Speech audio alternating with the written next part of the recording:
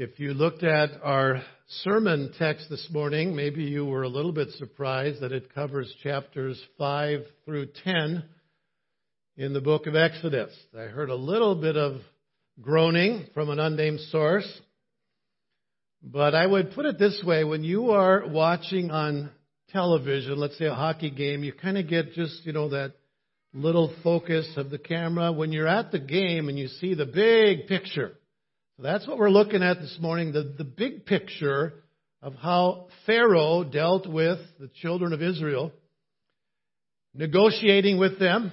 God told him to go 3 days' journey into the wilderness, and he was offering all kinds of compromises. And Moses said no. So we're going to take a big picture look at this whole desire of Pharaoh to negotiate. Moses said no, we will not negotiate. Let's bow in prayer as we begin. Father, thank you for Jesus. Thank you that He is the one that gives us the victory. We do not need to negotiate with the evil one, to compromise with ways that he would want us to turn away from you. And so, Lord, I pray that you would open our hearts, our minds to your word, that you would teach us, we pray. In Jesus' name we ask. Amen. Many years ago, there was an issue of Pulpit Helps that had kind of a humorous story of a hunter who was aiming his gun at a bear and ready to pull the trigger. Just then the bear said in a soothing voice, "Isn't it better to talk than to shoot? Why don't we negotiate the matter? What is it that you want?" The hunter lowered his rifle and said, "Well, I would like a fur coat." "That's good," said the bear. "That's something we could talk about. All I want is a full stomach. Maybe we can reach a compromise." So they sat down to talk it over. And a little while later, the bear walked away alone. The negotiations had been successful. The bear had a full stomach, and the hunter had a fur coat. If you didn't get that, ask me at the door. I'll explain it to you on the way out. I don't know if you've ever thought about it in this way, but there is someone who would love to negotiate with you. But I must warn you that this negotiator has no concern for you whatsoever. In fact, he wants to devour you. And if you haven't guessed what I'm talking about, it isn't a bear, it's actually a lion, right? 1 Peter chapter 5 verse 8 says, "Be of sober spirit, be on the alert. Your adversary, the devil, prowls around like a roaring lion, seeking someone to devour." And I would suggest to you that one of the ways that he wants to devour you is by negotiating with you. He wants to negotiate a compromise. The Lord calls us to be fully committed to Him, but the devil says, you know what? That really isn't necessary. You don't really need to be fully committed to the Lord. You don't want to be a fanatic, do you? And so all kinds of negotiations take place where the devil says, you know what? Let's just compromise a little. You'll be much happier anyhow, right? Because all these rules and so forth. And so there's the picture we find then in Exodus 5 through 10 where Pharaoh is dealing with the children of Israel. God had told them to go a 3-day journey into the wilderness to worship Him, but Pharaoh came with all kinds of compromises. And he then is a picture of the evil one who would desire to get us as believers to compromise. There are 5 of them, but they're going to go boom, boom, boom, boom, boom, right? It's not going to be, longer because there's 5 points. So don't worry. Several chapters and 5 points, but no need to worry. Notice, first of all, we will not distrust God's word. That was Pharaoh's first compromise. So we go to Exodus 5, and the people of Israel are in a very difficult situation. Joseph is dead. There's a new Pharaoh now ruling, and the people of Israel are in bondage.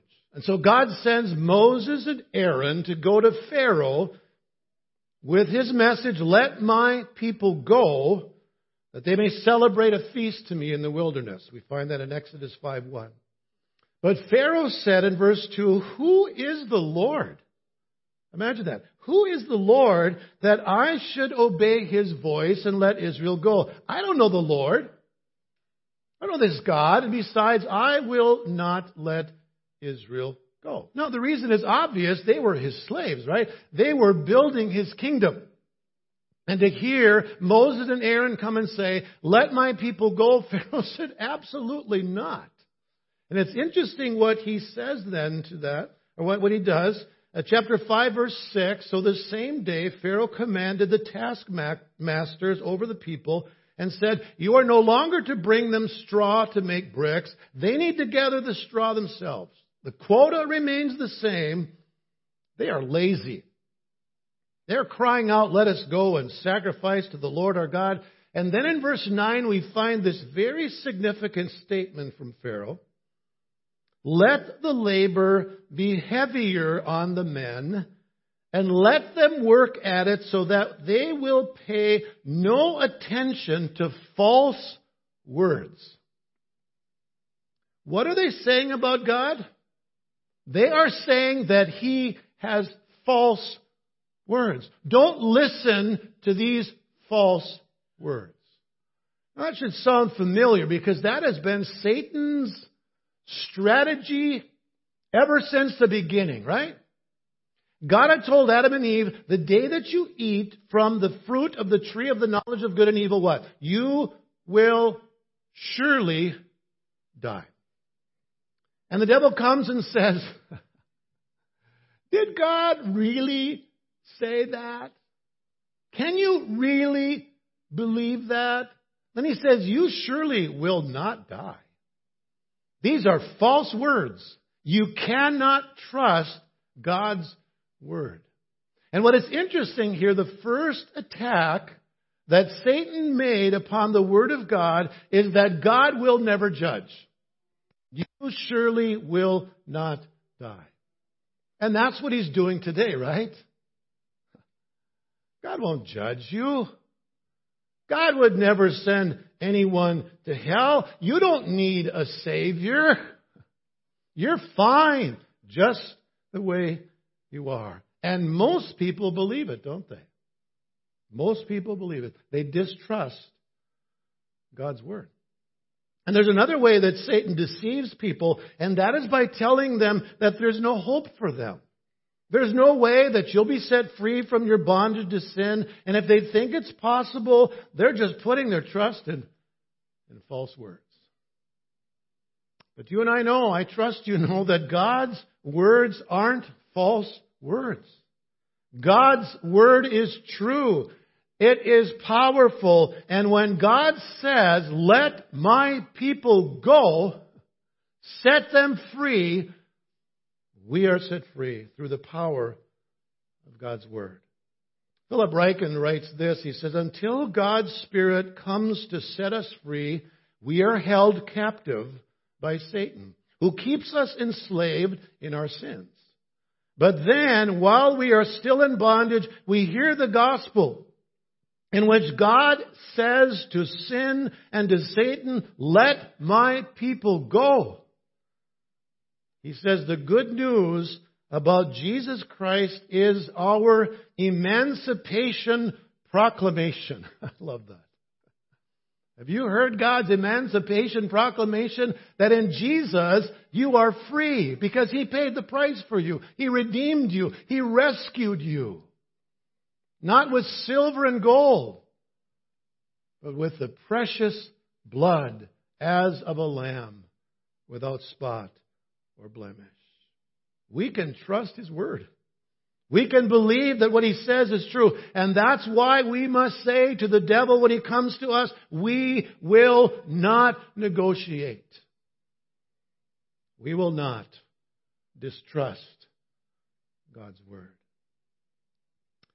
You jump to chapter 8, Told you it wasn't going to be that long. Chapter 8, and we find the second compromise brought to Moses. And he says this to Pharaoh, we will not be religious slaves. Chapter 8, verse 20 says, the Lord said to Moses, rise early in the morning and present yourself before Pharaoh as he comes out to the water, and say to him, thus says the Lord, let my people go, that they may serve me. For if you do not let them go, I will send swarms of flies on you, and on your servants, and on your people, and into your houses. And the houses of the Egyptians will be full of swarms of flies, and also on the ground where they dwell. Can you imagine what that would be? I had a couple of flies in our porch yesterday, and just 2 flies bugged me. Can you imagine just being engulfed with flies everywhere, except in the land of Goshen, where my people live? He says, you won't find them there, and you will know that God makes a distinction between the people of Egypt and the people of the Lord. And so, the flies came, chapter 8, verse 24, into the house of Pharaoh, the houses of his servants. The land was laid waste because of the swarms of flies in all the land of Egypt. So now Pharaoh, he's saying, okay, let's negotiate here. And so in chapter 8, verse 25, Pharaoh called for Moses and Aaron and said, okay, go, sacrifice to your God. Notice what he says, within the land. Just do it here. You don't need to go. You don't need to leave. You can stay here. You can offer your sacrifice. Just do it here within the land. Now that was very different from God's command. They were to go a 3-day journey into the wilderness. Pharaoh says, no, just do it here. What a shrewd negotiator, huh? This was a clever ploy. Seemed like a reasonable compromise. He would permit the Israelites to offer their sacrifices, provided that they just stay in Egypt. They wouldn't be allowed to go into the wilderness as God had commanded, but at least they could offer their sacrifices. That ought to be good enough, huh, people of Israel? Philip Ryken says it was a big enough concession that most people would have taken Pharaoh up on the offer. If Moses had been in a mood to compromise, he could have rationalized, this is probably the best we're going to get from Pharaoh. He might have said, why don't we take it? After all, the really important thing is that we offer sacrifices to God, not where we do it. See how the mind can kind of rationalize? But there was a problem with that. If Pharaoh could get the Israelites to sacrifice in the land of Egypt, he would still be able to build the kingdom, his kingdom through them. The only thing that would have changed is that they would have become religious slaves because they would have still been in bondage. That is Satan's temptation. He says, if you must serve the Lord, you don't need to leave the world. You don't need to turn away from your sin. It really isn't necessary. And sad to say, many people have listened to his lie. They don't want to be saved from their sin. They want to be saved in their sin. And there's a difference, isn't there? Being saved from your sin means a change of life. Being saved in your sin is just like, well, I'll just keep living. I'll just keep confessing. God will forgive me. That's bondage. That's living in bondage. One author says, just as God brought Israel out of the house of bondage, so he brings the church out of the prison house of sin, not halfway, but all the way. He said, some people are interested in getting religious without ever becoming Christians. They come to church on Sunday, but they're not willing to leave their sins behind the rest of the week. To put it in terms of Exodus chapter 8, they are willing to make a few sacrifices as long as they don't actually have to leave Egypt. But then he says, but becoming a Christian means leaving sin behind to follow Jesus. That's what a believer is. Saying goodbye to sin, saying goodbye to the way you used to live to follow Jesus, right? Repenting, turning a different direction in life. What did Moses think of that compromise? Look at chapter 8, verses 26 and 27. But Moses said, it is not right to do so. For we will sacrifice to the Lord our God what is an abomination to the Egyptians. If we sacrifice what is an abomination to the Egyptians before their eyes, will they not then stone us? We must go a 3 days journey into the wilderness and sacrifice to our Lord God as He commands us.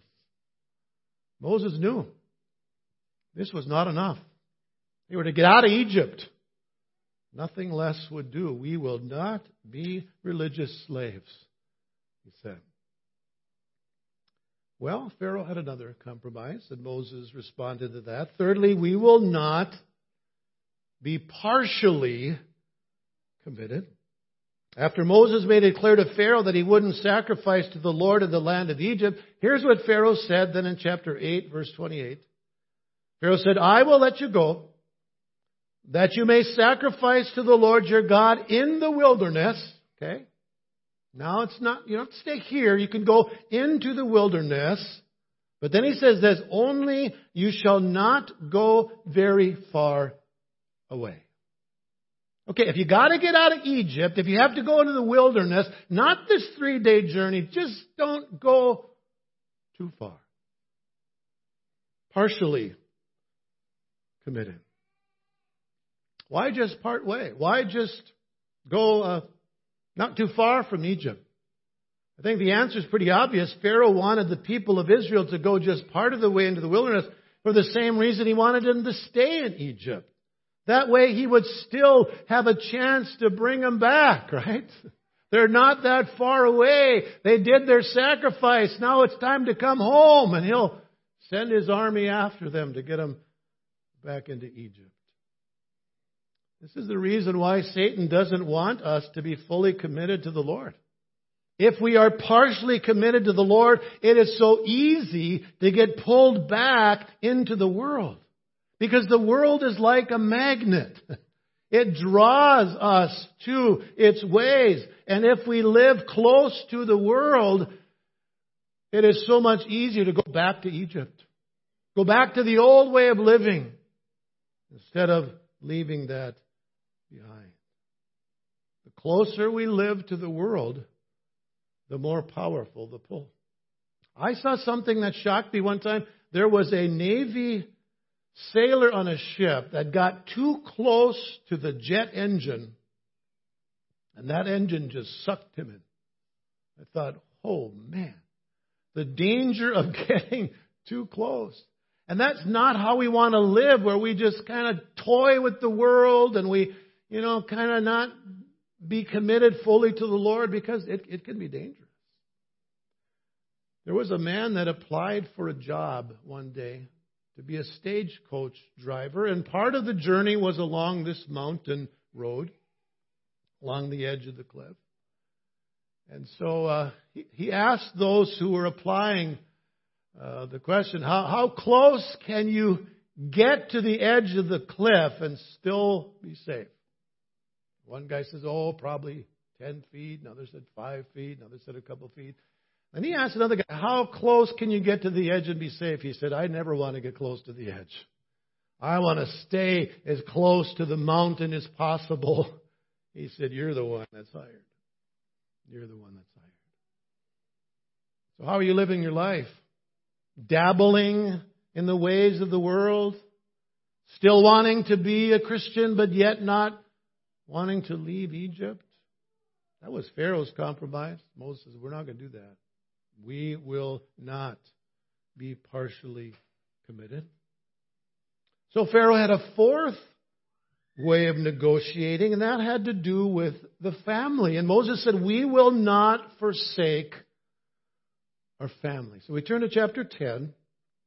And God brings another plague upon the Egyptians, a plague of locusts. Verse 3, Moses and Aaron went to Pharaoh and said, Thus says the Lord, the God of the Hebrews, how long will you refuse to humble yourself before me? Let my people go, that they may serve me. For if you refuse to let me go, behold, tomorrow I will bring locusts into your territory. And if you're wondering what a locust is, it's a grasshopper. They shall cover the surface of the land so that no one will be able to see the land. They will also eat the rest of what has escaped, what is left to you from the hail, and they will eat every tree which sprouts for you out of the field. Then your houses, just like they were filled with flies, they're going to be filled with grasshoppers. Huh? Probably won't be hungry. You can eat lots of grasshoppers. Won't that be a joy, huh? If you're wondering what that might be like, I came across something that Laura Ingalls Wilder had written about a grasshopper invasion years ago. And here's what part of it says. It says, something hit Laura's head and fell to the ground. She looked down and saw the largest grasshoppers she had ever seen. Then huge brown grasshoppers were hitting the ground all around her, hitting her head and her face and her arms. They came thudding down like hail. The cloud was hailing grasshoppers. The cloud was grasshoppers. Their bodies hid the sun and made darkness. Their thin, large wings gleamed and glittered. The rasping, whirring of their wings filled the whole air, and they hit the ground and the house with the noise of a hailstorm. Laura tried to beat them off. Their claws clung to her skin and her dress. They looked at her with bulging eyes, turning their heads this way and that. Mary ran screaming into the house. Grasshoppers covered the ground. There was not one bare place to step. Laura had to step on grasshoppers as they smashed, squirming and slimy under her feet. Grasshoppers beat down from the sky and swarmed thick over the ground. Their long wings were folded and their strong legs took them hopping everywhere. The air whirled, and the roof went on sounding like a roof in a hailstorm. And then she said, then there was another sound. One big sound made of tiny nips and snips and gnawings. The grasshoppers were eating. You could hear the millions of jaws biting and chewing. Day after day, the grasshoppers kept on eating. They ate all the wheat and the oats. They ate every green thing, all the garden, all the prairie grass. The whole prairie was bare and brown. Millions of brown grasshoppers whirred over it. Not a green thing was in sight anywhere. Now, I've never seen anything like that. The closest I've ever seen was army worms. If you remember those. I can remember driving down the highway and there was green on one side of the trees and the other trees were bare and the road was black with just grease from those army worms that had got run over by cars. In our yard, one side had grass or had green on the trees, the other side was gone, and the army worms were literally crawling up the wall, over the roof, and down the other side. That's the closest I could come. But can you imagine what this must have been like? And so the servants of Moses are pleading, let them go. Get them out of here. They are going to destroy us. Chapter 10, verse 7. So Moses and Aaron were brought back to Pharaoh. And here's what he said in chapter 10, verse 8. Go serve the Lord your God. But then he says, who are the ones that are going? Okay, you want to serve the Lord, but who are the ones that are going? Moses said, we shall go with our young and our old, our sons and our daughters, our flocks and our herds, for we must hold a feast to the Lord. And then Pharaoh said, thus may the Lord be with you if I ever let you and your little ones go. Take heed, for evil is in your mind. Not so. Go now, the men among you, and serve the Lord. And so they were driven out of Pharaoh's presence. So what's his compromise here? Okay, you can go, but you leave your kids here. Go ahead, you men. You leave your children here. Why? Well, they were his future, right? Or, if the men go, they're going to come back. So, if you want to go, if it's that important to you that you have to go into the wilderness, you have to sacrifice your God, okay, dads, go ahead. Just leave your kids behind. That is Satan's negotiation with people today. Leave your kids. And Satan is fighting for the soul of our children today like never before. And we as parents and grandparents must say, we will not leave our children behind. We are taking them with us.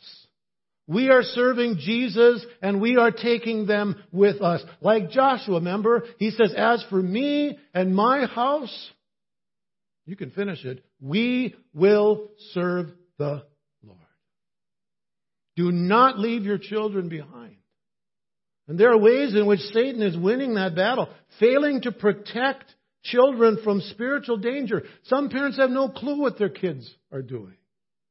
Being too busy for them. Often good things. Allowing them to be so busy, no time for the Lord. Neglecting to teach and live the principles of Scripture. We must be committed to the next generation. Not leave them behind in Egypt. I love what Moses said. We shall go with our young, our old, our sons, our daughters, our flocks, our herd. There is no negotiating. We are not leaving our family behind. They will come with us too. He didn't want to give up, did he? And there's one final one. We will not withhold our possessions from serving the Lord. If there's one compromise that maybe Pharaoh had the greatest chance of negotiating with Moses, maybe this was the one. It didn't involve staying in Egypt. It didn't involve just going a part way. It didn't involve leaving the children behind. All he was asking for was their cattle. Just their cattle. Chapter 10, verse 24. Then Pharaoh called to Moses and said, go serve the Lord. Only let your flocks and your herds be detained. Even your little ones can go. Okay, just leave your possessions behind. Does that sound familiar? You think that is Satan's strategy today? If you must serve the Lord, don't surrender your money to him, your possessions to him, your things to him. Those are yours. You worked hard for them. You mean you're going to give those up to the Lord? And there are many who have listened to that compromise. Some have said the last thing to be surrendered to the Lord is often the wallet, the pocketbook, because we tend to love those dollars, right? And I've discovered that we can come up with excuses for a lifetime. We're just starting out in life. We just don't have much. Trying to raise a family, you know how costly that is. Well, then the kids leave home and, we got to send them off to college. You know how expensive that is. And then they're gone. It's just like, I haven't saved much for retirement. Now we got to do that. And then when you're retired, guess what? I'm on a fixed income. Isn't it interesting how in every stage of life we can come up with all kinds of excuses instead of just saying, you know what, Lord? Everything I have belongs to you. And I'm going to give because I know you're going to bless me for that. The Scripture's filled with those promises, right? Give and it shall be given to you. There's so many ways that we can start to just negotiate a little bit and say, I'm not sure I can really surrender this. Instead of coming to the place and say, Lord, I surrender all. It's all yours anyhow. It belongs to you, and I want to use it for your glory. Moses did not fall for that compromise either. Chapter 10, verses 25 and 26. But Moses said, you must also let us have sacrifices and burnt offerings, that we may sacrifice them to the Lord our God. And then he said, therefore our livestock too shall go with us. And I love this phrase. He said, not a hoof. Not a single hoof will be left behind. That is quite a statement, right? It all belongs to God. I'm not going to leave a single hoof behind. We shall take some of them to serve the Lord our God, and until we arrive there, we ourselves do not know with what we shall serve the Lord. No room for negotiation. Committed to what God called him to do. Why did Moses refuse to negotiate? What's the basis of all this? Moses refused to negotiate because the journey into the wilderness was an act of worship, and it was based upon God's gracious work of redemption. Right? God was rescuing them. He was freeing them from the bondage of Egypt. That was the gospel. That was the grace of God to set them free, and based on what God had done for them. What is the response? It's to worship Him. It's to worship Him. God made this clear to Moses from the day He called him. Exodus chapter 3, verse 7. The Lord said, I have surely seen the affliction of my people who are in Egypt, and I have given heed to their cry because of their taskmasters. I am aware of their suffering, so I have come down to deliver them. Some translations say, I've come down to rescue them. Rescue them from the power of the Egyptians and to bring them up from that land to a good and spacious land, to a land flowing with milk and honey. So the application is clear, isn't it? Before we know Jesus, we're in bondage. We are in bondage to sin. But when He rescues us, He sets us free. And the result is that we want to worship Him. We want to serve Him.